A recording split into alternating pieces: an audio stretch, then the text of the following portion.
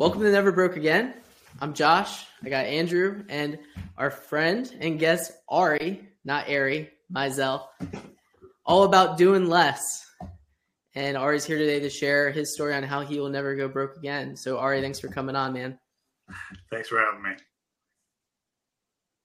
Yeah, so I was looking into your book of doing less, and everyone wants to be successful, but most people don't want to work. And you seem to kind of find the formula on how to do both.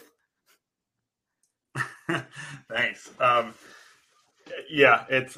first of all, it's less doing. It's not doing less, which is a common reversal, I guess. And it's really about doing less of the things that are not really effective for you, right? Because there's a difference between productivity and effectiveness. So effectiveness is about doing the right things with your time. And a lot of people waste a lot of time in their daily lives. Yeah, totally. Money's infinite. However, time is not. So what was the inspiration here? Were you sitting at a coffee shop? Were you waking up in the middle of the night? You're like, shit, I'm wasting time here. How did that start? Well, I had just perfected my 3-hour morning routine. No, I don't have one of those. So basically, I was working my butt off in construction and real estate development in upstate New York, and got sick. I got diagnosed with an illness called Crohn's disease, which is a chronic inflammatory condition that affects the digestive tract. It's considered to be incurable, very painful, very debilitating, and very long story short, I went from working 18 hours a day to working an hour a day, if I was lucky, just based on energy levels and just feeling up to it. And that just wasn't going to cut it. So I was presented with this sort of very real situation of what would you do if you could only work an hour a day, which is a question I often ask clients and people in my programs, because it requires a completely different way of thinking than existed at the time, as far as I'm concerned, and to a great extent now as well. Because if you only have an hour a day to work and you still have to get things done, then someone or something is going to have to get those things done for you. So you have to create systems to optimize, automate, and outsource everything that you do. And that's how Less Doing was born. It started out as a blog and turned into classes, and then books, and then speaking, consulting, coaching, and then I ended up on the Never Broke Again show. Yeah, Andrew's big in the morning routines, and Andrew has a similar. I couldn't story. tell if there was sarcasm in the 3-hour routine, though, or if it was legit. There's a healthy dose of sarcasm. I'm actually I'm buddies with Hal Elrod, who wrote the Miracle Morning, and I'm in his second book, Miracle Morning for Entrepreneurs, about basically not having a morning routine. Essentially, I have 4 small children. Morning routine is really about them and waking up with somebody calling my name usually. So I have something of a night routine, but we're in a culture, unfortunately, I feel where people feel that if they don't have some badass morning routine, then they just can't possibly be successful, which I don't think is true. Yeah, Andrew's big in the morning routines. I've got a whole philosophy on morning routine. I'd love to pick Hal Elrod's brain, but I wrote a book on morning routines, and I got to publish it and get it done. For a couple of years, I was like, how do I build out the perfect day? Right? Well, you got to start with the morning, right? It's just because you wake up, and how do you put, I loved your book, by the way, Less Doing, I think it was called. And I read Idea to Execution. Even though there was a lot of some overlap, and I know a lot of writers do that. There's some of the similarities between books, but it's okay because I like repetitions. But one thing different, I read a ton of books. I probably read a couple hundred books over the last few years. One thing that you do, and I'll jump back to morning routine later, is that you go over theories, business theories in your books. And that pretty much blew my mind, where I've never really heard anybody put those together, because right when you started doing that, so morning routines, it's all right. I mean, I don't know how to put it in words, but morning routine. I want Ari to talk about your morning routine. I want him to disagree. I feel My like he morning disagrees with routine morning routines, right? He has no morning routine, right? No, so to be fair, it would be amazing to have a morning routine. I think that would be awesome. But it's just not it's not a reality for me in my life. And again, I just don't like this sort of culture that's been created where it's like, if you don't have one, then, you might as well just go back to bed. Right. Yeah, I agree on that culture aspect. I think everything works different for other people. Like, I was crazy disciplined for a while, and I was like, man, this is boring. Like, I just want to sleep in. I just want to do these half a dozen items. And then I'm like, all right, I want to get back into my discipline. So I'm a little phasey with morning routines. But when you started putting together theories with business theories, I started thinking, I can put together my perfect day by stringing these theories together, which would put together like an ultimate discipline 24 hours, because I got my morning. Now I got my day. And I'm like, for me, I was like, all right, I'm like militant, like, because it's very militant the way these get put together. So I don't know if you could talk more about that. That'd be great, because that really blew my mind. And I started researching business theories. I know you covered Zeigarnik effect. I don't know if you've heard of the milkshake theory. Have you heard of that one? No, tell me about that. No, it was in I think Wheeler's book, The Harvard Professor, where he talks about what does everybody eat for breakfast? What do most people eat for breakfast? He goes, how do we sell more milkshakes, right? And they were trying to figure out when do they buy them, right? When do they buy these things? And that for some reason, do you know when most milkshakes were bought? Just morning. What's that? Morning. In the morning. See, you went to Wharton, right? But so they were like, why are people buying milkshakes in the morning, right? Do you know why, Ari? Is it the same people who think they lack discipline? Like a cupcake without frosting? What's that? Is it the same people who say that a muffin is just a cupcake without frosting, so you can have it for breakfast?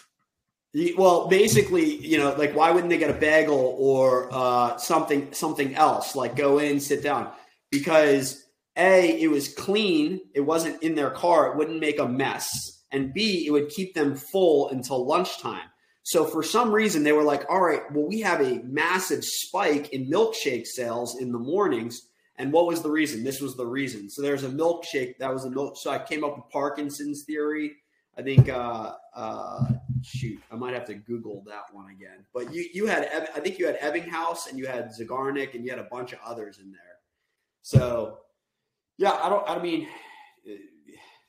talk to me. What do you? Yeah. So, I think so first of all, like, Zeigarnik effect is more psychology than a business theory. And there's a lot of that, I think, that I bring into the basis for what I end up teaching. To be perfectly honest, I disagree with a lot of the business theories that are out there, just from a practical sense, and specifically with a lot of the productivity advice that has been given over the years, not the least of which we can talk about if you guys want, is the Brian Tracy Eat the Frog, which I think is some of the worst advice you could possibly give anybody ever, for a number of reasons. But there's a basis for all this stuff. I essentially used myself as an experiment for a number of different processes, theories, methods to create the structure that I did. And knowing the psychology is really important, because especially for entrepreneurs, founders, entrepreneurs, CEOs probably to some extent as well, but it's very hard to sort of separate the life from the work, right? People love to talk about a work-life balance, and to me that's a completely bullshit concept, because people are always chasing this idea of this work-life balance, and people are like, oh, I shut my phone off at 5 p.m. and go to my kid's soccer game. It's like, yeah, but you're just thinking about the emails that you have to deal with later on. That's not really what we're trying to do. And also, balance is very momentary by its very nature, right? We are constantly moving in and out of balance in all sorts of ways. So to me, it's more about a work-life integration. And if you think about it that way, whether you're in the office or you're in the gym or you're in the minivan with the kids. Like, it's the same brain, the same body, and to some extent, or not to some, sorry, to a great extent, the same thought processes.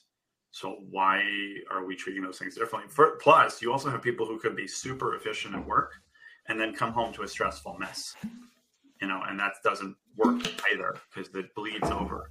So we have to apply those things. And a lot of that comes down to self-awareness and dealing with the overwhelm that so many people feel, especially now. What do you, and I don't want to say doing less again, less doing. You said something that schedules are like complete crap. However, you said you have time blocks. And I found it interesting because time blocks to me just seems like a schedule with time. How would you dissect the two to tell people, like, what's the difference between like a checklist, like go to the gym, tan, laundry was like a big one during when Jersey Shore, versus like time blocking out, hey, I'm going to take this 10 minutes to like play chess, or 10 minutes to go for a walk. Like you said, when you walked your kids in the store and you did a low frequency activity of the brain with a high frequency activity of talking to clients or prospects. Yeah, so it's not that schedules per se are crap. That it's just the way that most people view them, I think, is not really based on their own needs versus like the culture of the team that they're part of, or the work that they've been doing for for how many years they've been doing it. Yeah, it's more about understanding that everybody has an individualized, for lack of a better term, a circadian rhythm, right? And there are different, you have morning people and night people, right? That's the most basic one people know about, but it goes so much more specific than that. And one of the things that I talk about a lot is peak time, right? And so peak time is not my concept. It's Stephen Kotler wrote a really, really great book about it. And essentially, it's the time of the day. It's like a 90-minute period of the day where you are 2 to 100 times more effective than any other time of the day.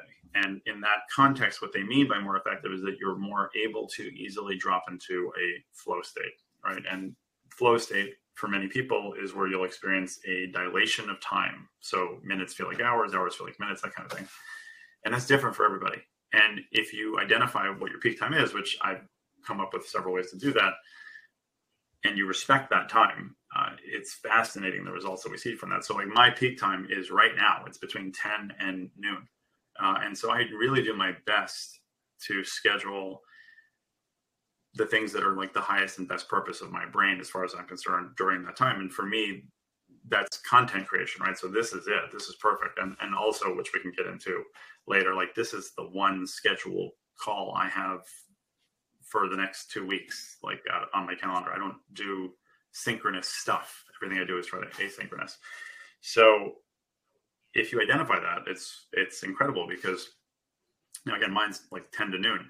I've had clients and people that have had it at 5 a.m, 11 o'clock at night, 3 p.m. It really, there's no sort of rhyme or reason to it, but whatever it is, like for you, it kind of is. And so not only are you identifying for yourself, but once you start to identify it within a team, and if you have an ideal team size, which is usually less than 6 for an individual like work team, then and you try to not have that like morning sales update meeting that intersects with anybody's peak time, you see massive increases in peak productivity from the whole team. It's really fascinating. But then again, once you find that one sort of nexus, then you can sort of spin off of that and find out when the best time is for you to do busy work, brain dead kind of work, eat, work out. All of these things are really different. And last thing I'll just say before I stop the rant is you can't necessarily perfectly match that to your life, because unless you're a hermit, it might be really difficult.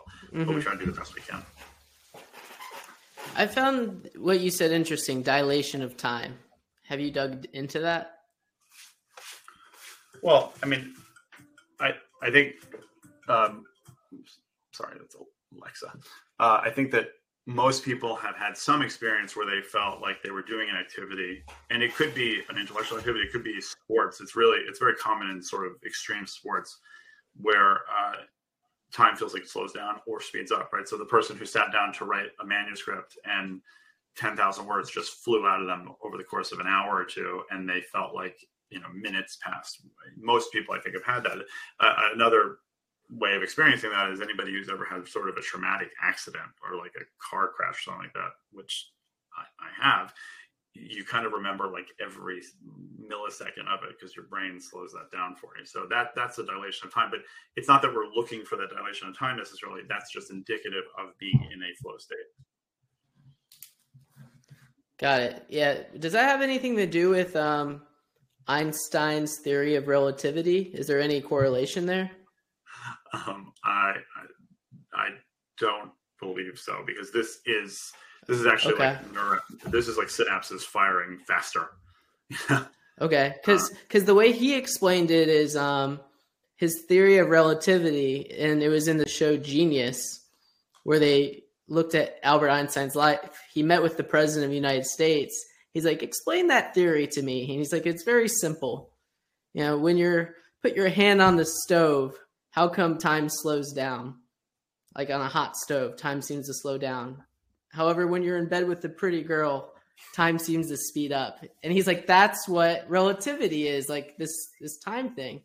And so I was just, that's what I thought of when I thought of that. It reminded me of that. I was like, that's a nice way of putting it. I don't know if anyone else has heard that. I never heard that example. That is a good one. It's funny, by the way, I live in Princeton, New Jersey, and Einstein's house, or where he used to live, is like a few blocks over that way. Oh, man. I grew up in West Windsor. Nice. Okay. I deal with the fire department there quite a bit. I'm an EMT here in Princeton. So. And I went to Hun. Oh, cool. Okay. My kids go to PDS, so. Rivals. So you wrote about the theories, but you said you don't agree with the theories. Is that? No, met with a lot of the sort of business theories out there, not the ones I wrote about. But also I think that I use them in a somewhat different way, or I apply them. Yeah, eat the frog. Like, talk about that, because there's a lot of people out there, especially like younger kids, that are seeing this content and listening to it, and a lot of it's like not the correct advice. Yeah, so the eat the frog idea is basically like you're supposed to do your hardest task first, right? That's the first thing you're supposed to tackle on the day, because then like you do that, you feel accomplished, like everything is easy after that. And again, I just think that is such misguided advice.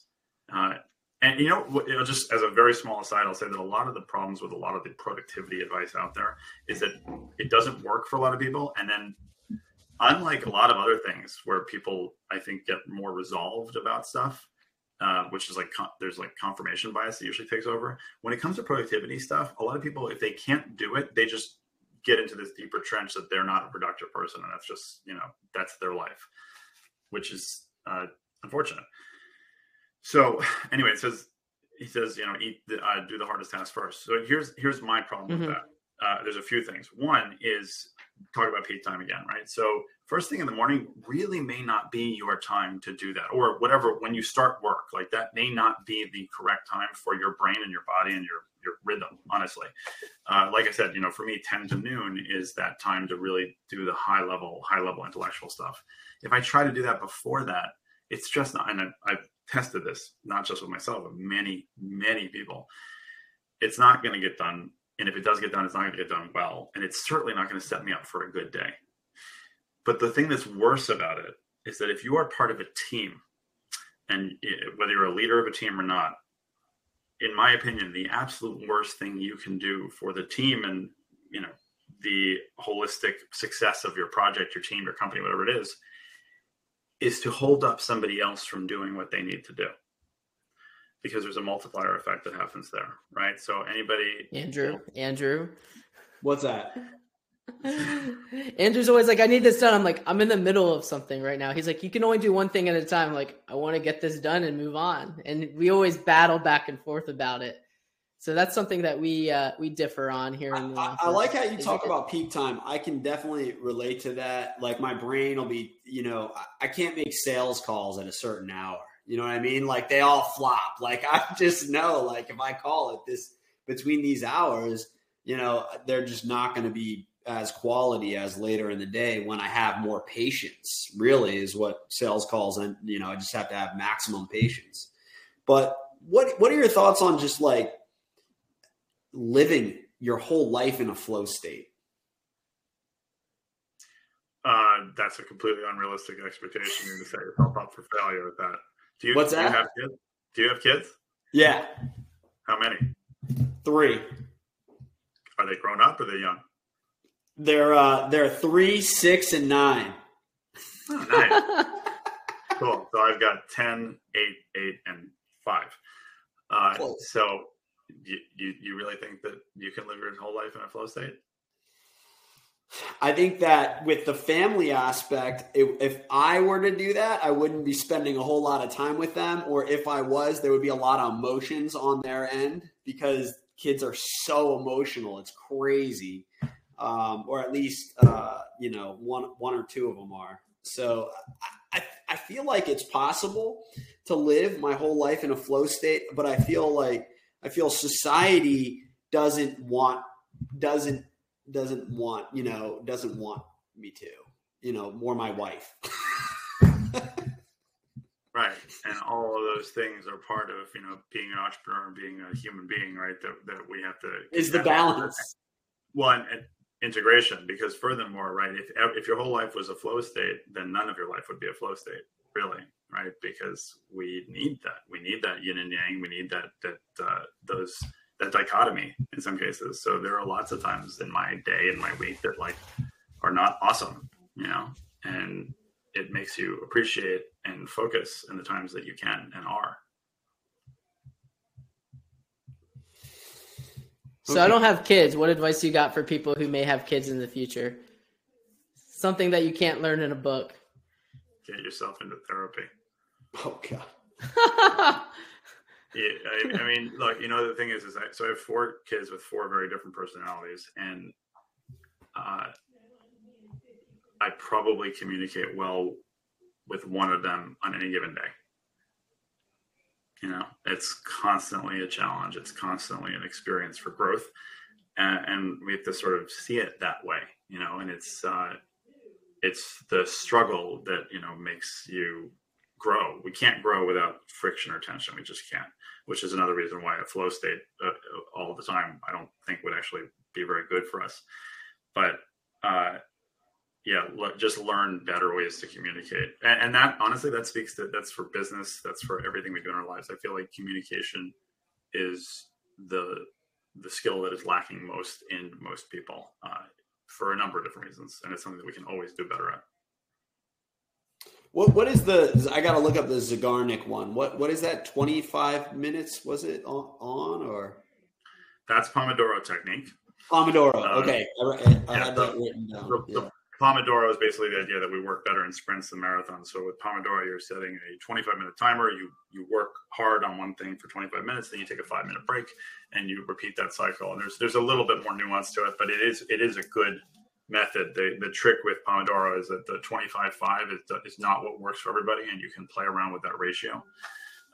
So for some people, it's 15-10. Some for programmers, they found it's like 50-20. But the Zygarnik effect is the sort of impulse, the voice in our heads that pushes us to complete the uncompleted, and also allows us to recall interrupted information a little bit more easily. That's like a very sort of brief treatise on it. But the Zygarnik effect is essentially why traditional to-do lists are very bad for people. And that's because. Yeah, so I'm not trying to leave cliffhangers here. I just don't want to talk for 5 minutes and not let you guys ask a question or interrupt me. So if you want me to continue on something, I'm going to. So the Zygarnik effect is basically pushing us to complete the uncompleted, right? So even the worst procrastinator, they still like to get things done. Human beings like closure. It's no matter what, at some level, conscious, subconscious, deep subconscious, we like to finish and clean things up and tie up loose ends.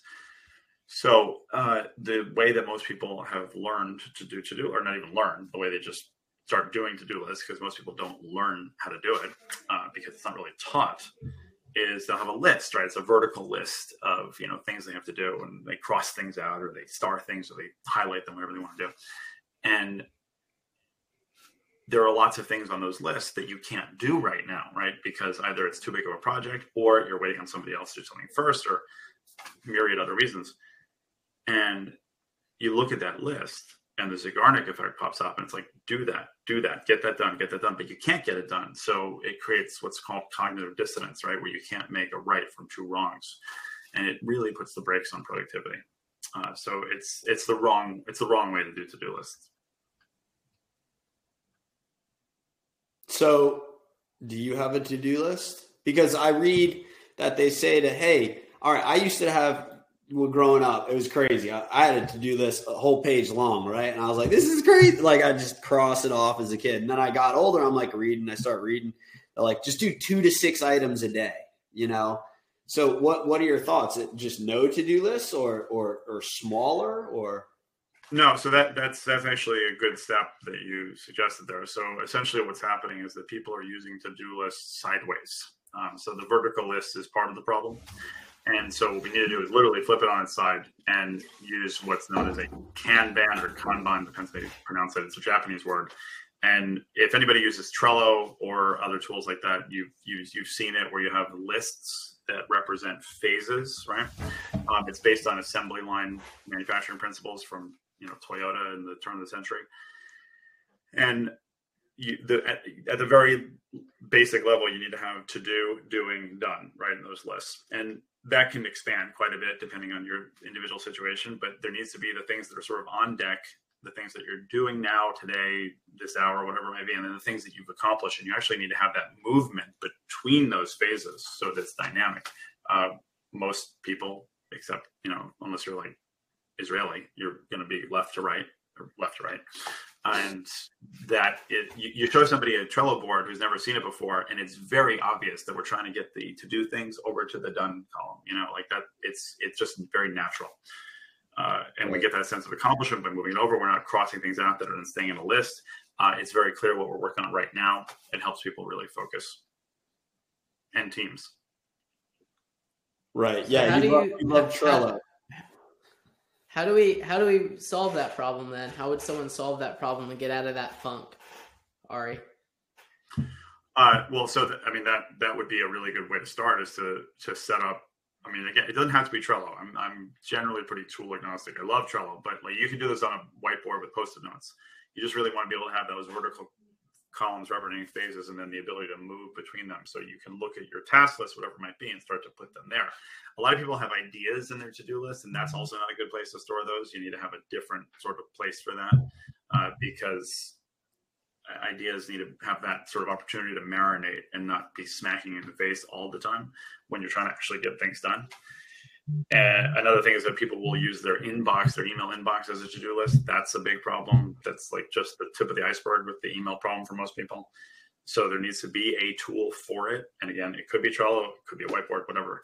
But separating that out and really having that be like your list. So it needs to have phases. It needs to be dynamic. If it is digital, you want to be able to communicate there. So if you have a team, you don't want to be talking about a project or a to-do in Slack or on email. You want to be doing it in the task manager itself. It just allows us to really separate out those different communications really well.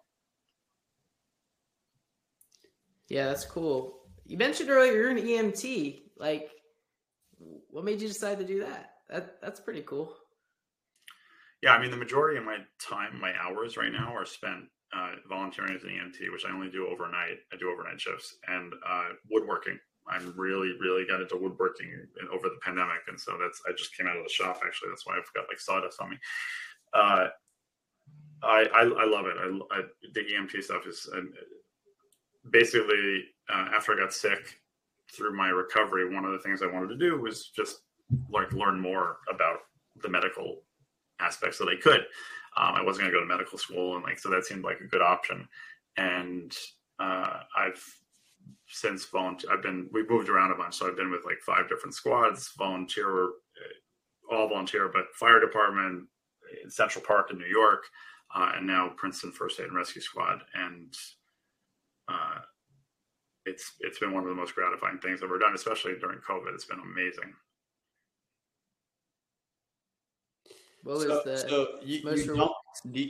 Sorry, go ahead, Josh.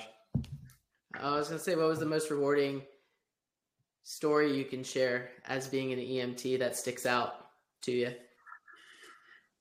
Well, it's a sort of story that ended up really transforming the company in the way it is now. But during the start of the pandemic, we were at our country house in upstate New York, and we ended up staying there for, 8 months, 9 months essentially.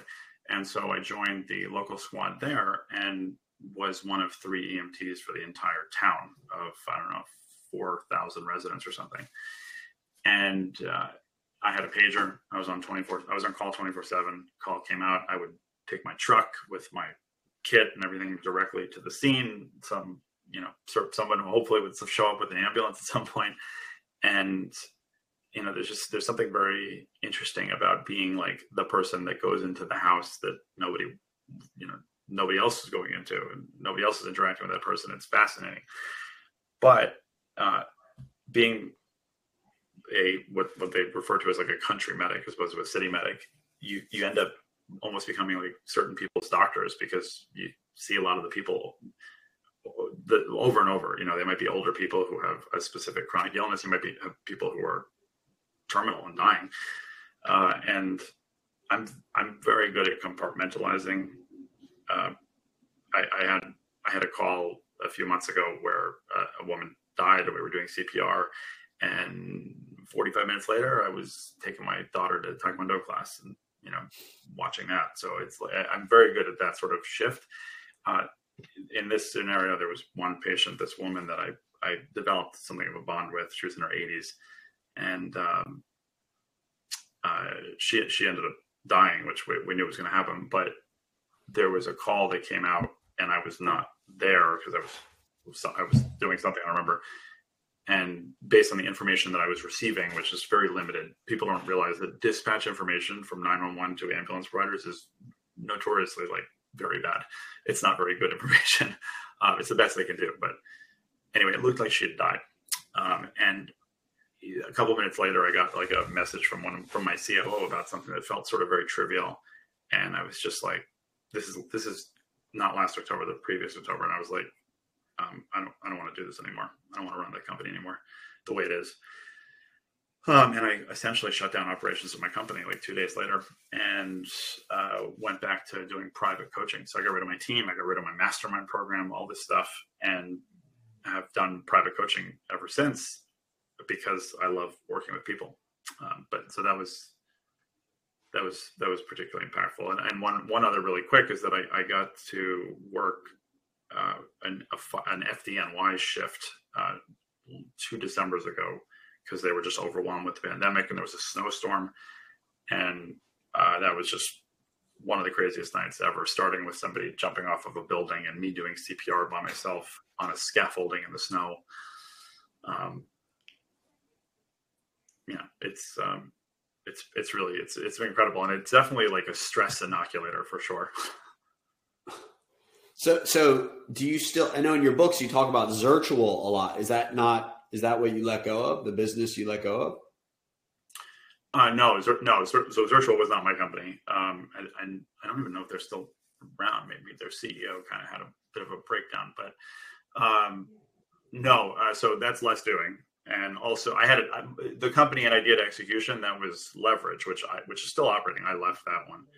But Less Doing. So Less Doing is still my company. I still have it. I have courses. I do my coaching, but I got rid of my team. I got rid of my mastermind programs, all that stuff. Okay. I thought you bought Zirtual. Maybe I misread it or something. Or No. Oh, no. So in Idea to Execution, what you're referring to, I think, is so Zirtual basically shut down with no notice on a Monday morning, and that night, my friend and I were discussing, we had dinner and we were discussing it, and he suggested we start our own virtual assistant company, which we did 24 hours later.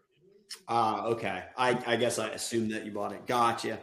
And is that still in that's Leverage? That's Leverage. So Leverage is as far as I know, is still operating. My partner and I had a fairly tumultuous split in 2017, maybe, wasn't it? And I got out of that business. So what caused that? What caused that split? It was a number of, I'd say, like interpersonal issues. I think the biggest one in terms of like a lesson learned for me and for others is that we started the company. Like I said, we started the company in 24 hours. We grew to $1 million in revenue in the first year. Never put a penny into it. Like we had 183 a team. I hired 183 people in over like 6 months. We were growing really fast and doing really, really well and on a really good trajectory. But I don't think we ever sort of stopped early enough to discuss our individual visions for the company. His was a lot larger than mine. Mine was more boutique, more expensive, more boutique, more focused on serving some very fun needs, honestly, for our clients. His was, he used to say he wanted to be the Uber for tasks, basically, or the Amazon for tasks. And that gap is very hard to sort of overcome as you're growing really fast. And there's very relevant decisions that need to be made one way or another. So we had a sort of big philosophical disagreement about that. And then additionally, I was more sort of people, client facing, front of house. He was more back of house. And those lanes got merged too often and created problems. Basically, it's the. So you mentioned Hal Elrod. Is he a mentor, or do you have mentors, or do you not believe in those? Hal's not a mentor. No, Hal's a peer. Okay. I definitely believe in mentors and mentorship for sure, and I think I have been that many times. I have had some really important mentors in my life. I wouldn't say that I have one now, but the ones that I have had have been really instrumental, from teachers and professors to most notably, I'd say probably Joe Polish from Genius Network, who a lot of people know. He was really fundamental in my growth and development. And then I guess Dan Sullivan also to an extent from Strategic Coach. Dan's been amazing. So I think it's hugely important. If someone wants you to be their mentor, Ari, where's the best place to find you? Voxwithari.com. People can go to that and they can start hitting me up on Voxer, me directly, not an automation, not an assistant. And I do that. I do that for quite a few people in business, with Crohn's disease stuff, with EMS, all sorts of things. What would you say? Voxer? Is that? Yeah. So Voxer is like the game changer.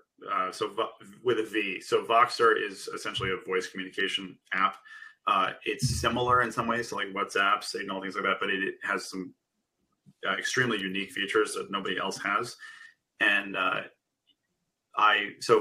currently I do private coaching, one-on-one coaching with a couple dozen clients in, 10, 11 time zones. And it's all exclusively over Voxer. So I don't do any Zoom calls. There's no meetings. There's no meetups or anything like that. They get Voxer access to me. And that means that I probably spend on the outside, maybe 20 minutes a day on, work. And it's been amazing. So if somebody can Vox me at, 11 o'clock at night, their time, and I can respond at 1 o'clock the next day, my time, if it suits me. It's been the most effective form of coaching and communication I've ever done. Well, how, I don't understand. I've heard of it before. I've heard of this Voxer thing once or twice before. So what is it, like a text message over voice, like a voice? It's primarily voice. So think of it like a walkie-talkie to some extent. And it actually was designed and built by some former Special Forces guys. And the most unique feature of it, which I'm pretty sure, I know they have several patents. So I really don't think any other tool has this.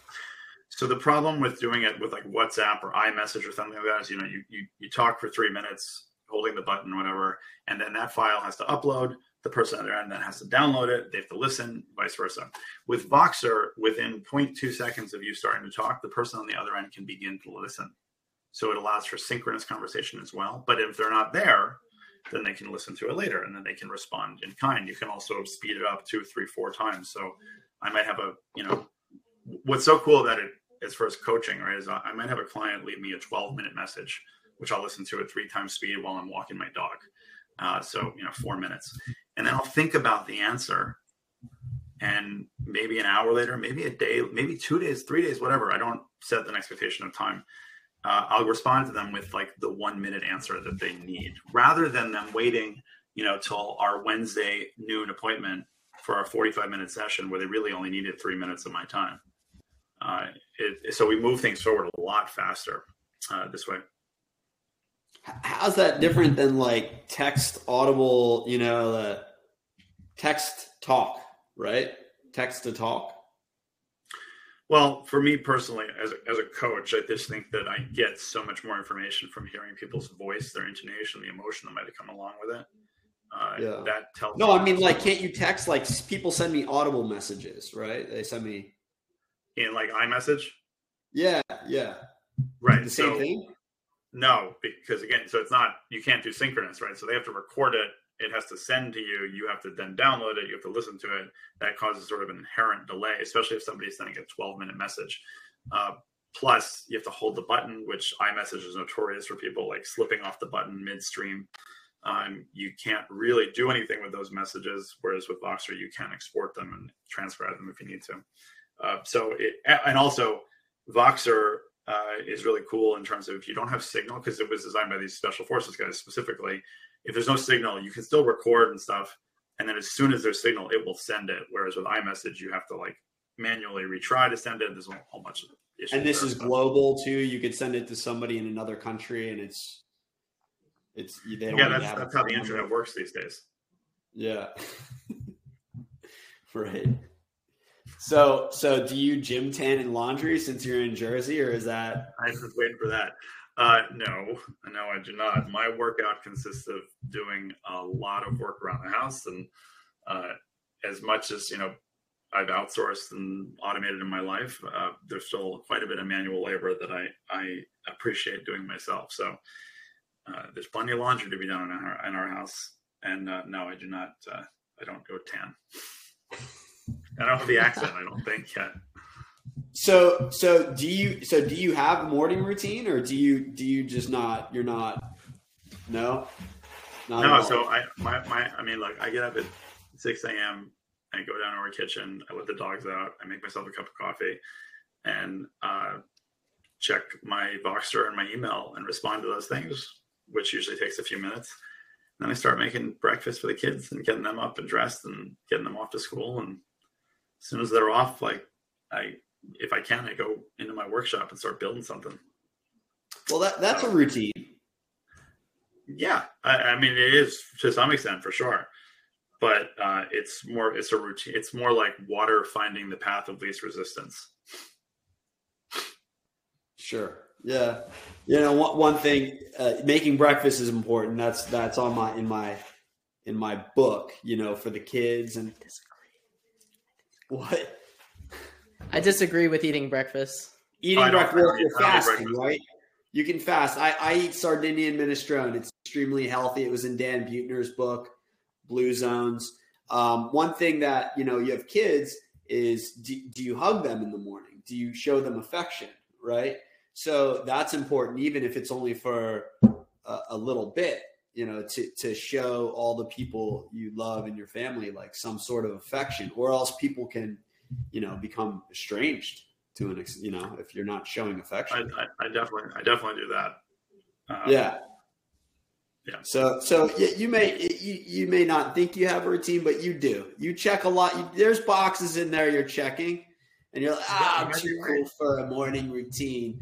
But because you're not militant about it, but because you can get militant about it, be like, boom, boom, boom, boom, boom. I got my morning. I'm pushing my weights because that's what's on the internet. Sounds like OCD. Sounds like OCD to me. I push my weights. I'm big. I'm doing 75 hard. That I see that a lot, and then I'll do like 10 push-ups. I'm into mini habits. Have you ever read Mini Habits? Mm-hmm. Yeah, I mean, I'll do one push-up a day. I'll be like, at least I did it.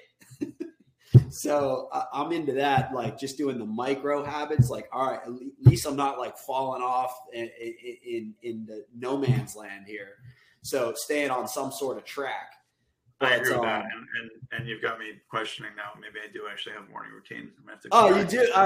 Maybe I'll send you my book, and you can, but or at least my list, because I built this list over 2 years. I was like, all right, I read all the blogs, even like page 20 of Google, all the interviews, and I was like, man, I got everything. Now I'm putting bullshit on these lists. I'm like, I'm putting like people are selling me products. And I'm putting their products on my list. And I'm like, nah, that doesn't belong on the list. That product made me feel like crap. I'm like, that's not a real morning item. So I had to I was like, I think I got everything. And then everything is just expanded on from those particular items. So maybe we can cover that another time. But yeah, you'll have to hire Ari for him to cover that with you. What's that, Josh?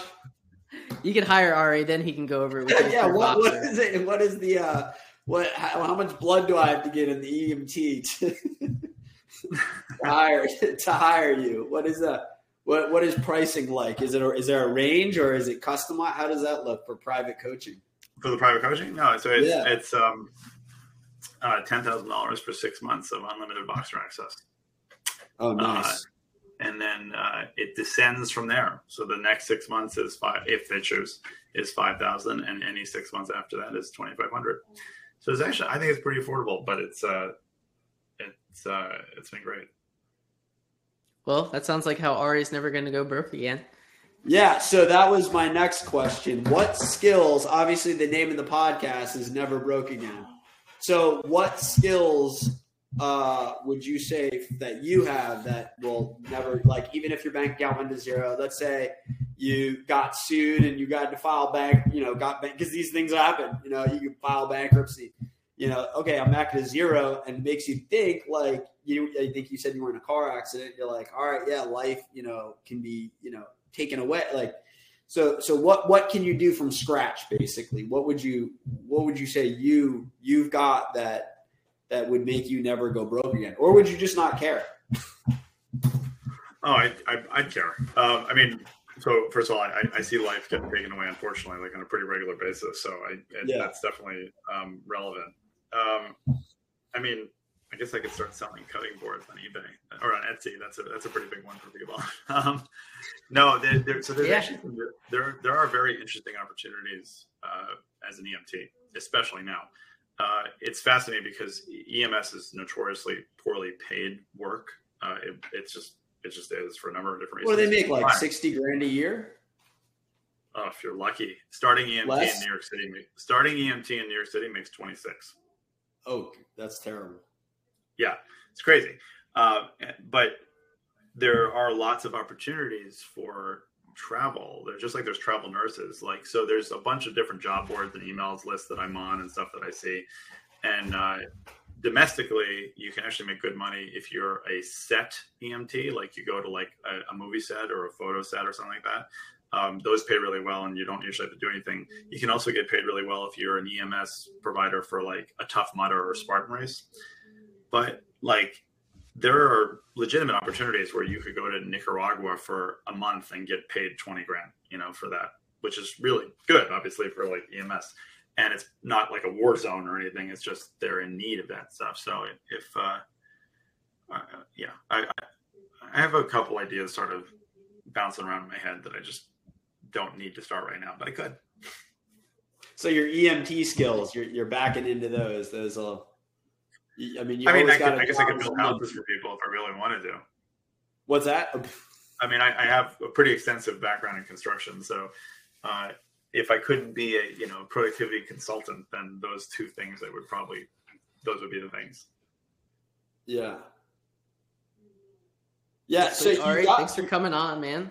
You got a bunch of books. I was just saying thank you. Yeah, thanks, Ari. How many books have you written? I know there's a bunch, like a half a dozen. I think it's a dozen actually now.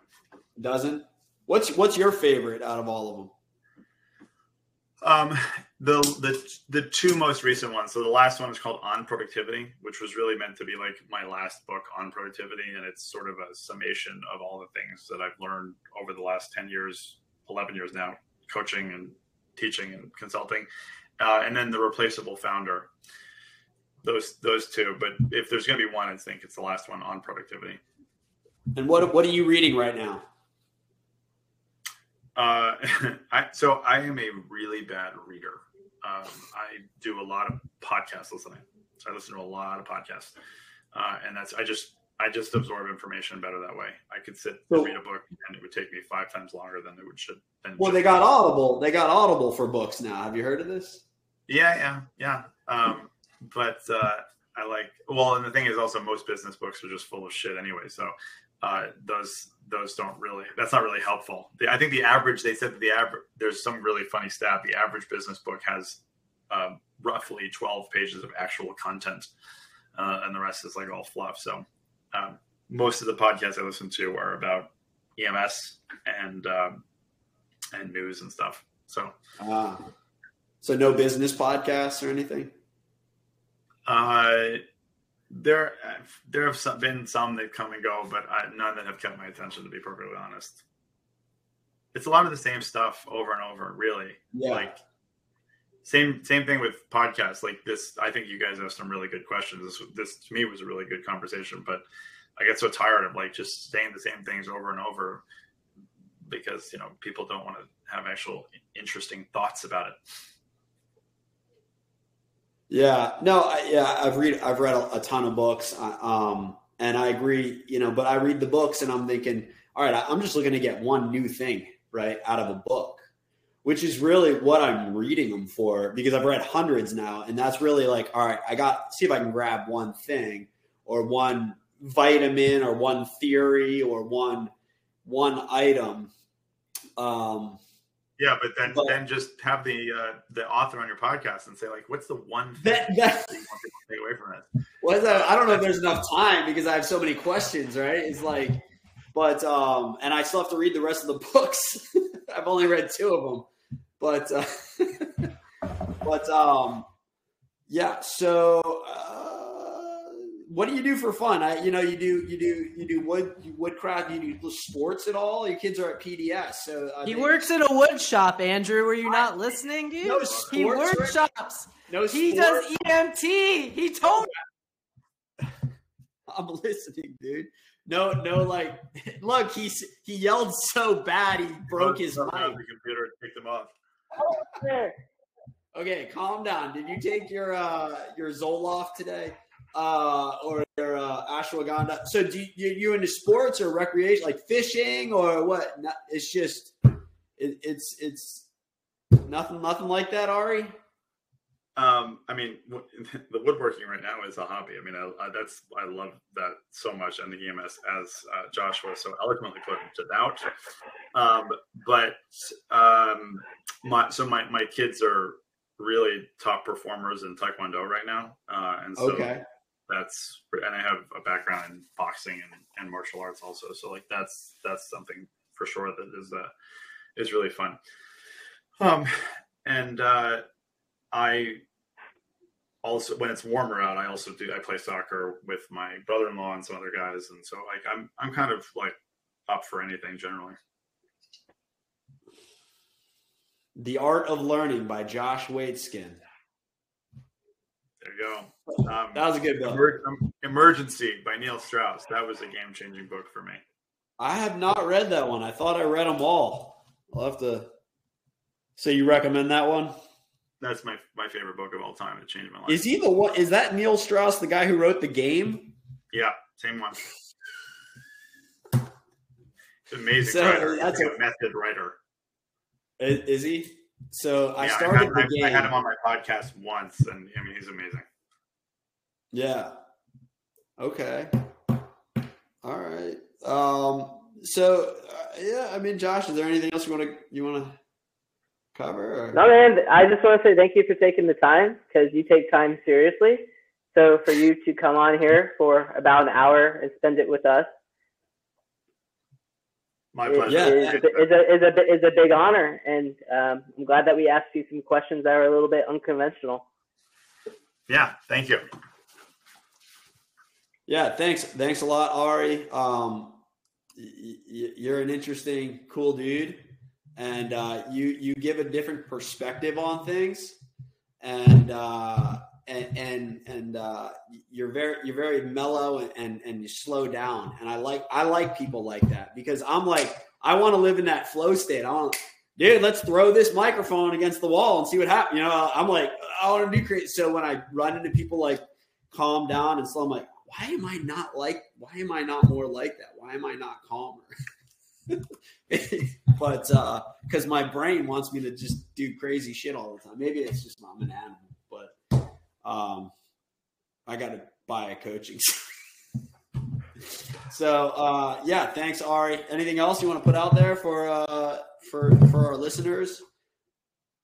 I really do invite people. They can go to voxwithari.com and they're welcome to get in touch if they have questions or anything about that. So that's it. And they can go to lessdoing.com too to see the other stuff. Not doing less. Lessdoing.com.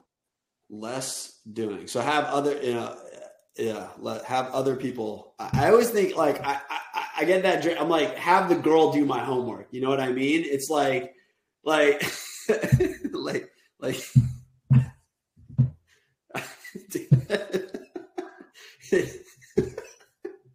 a less sophisticated perspective on it, but but it makes sense. I get it. So, all right, shoot. Thanks a lot, Ari. And we're going to put this out there and we'll catch you later. Okay. Have a good day. All right, man.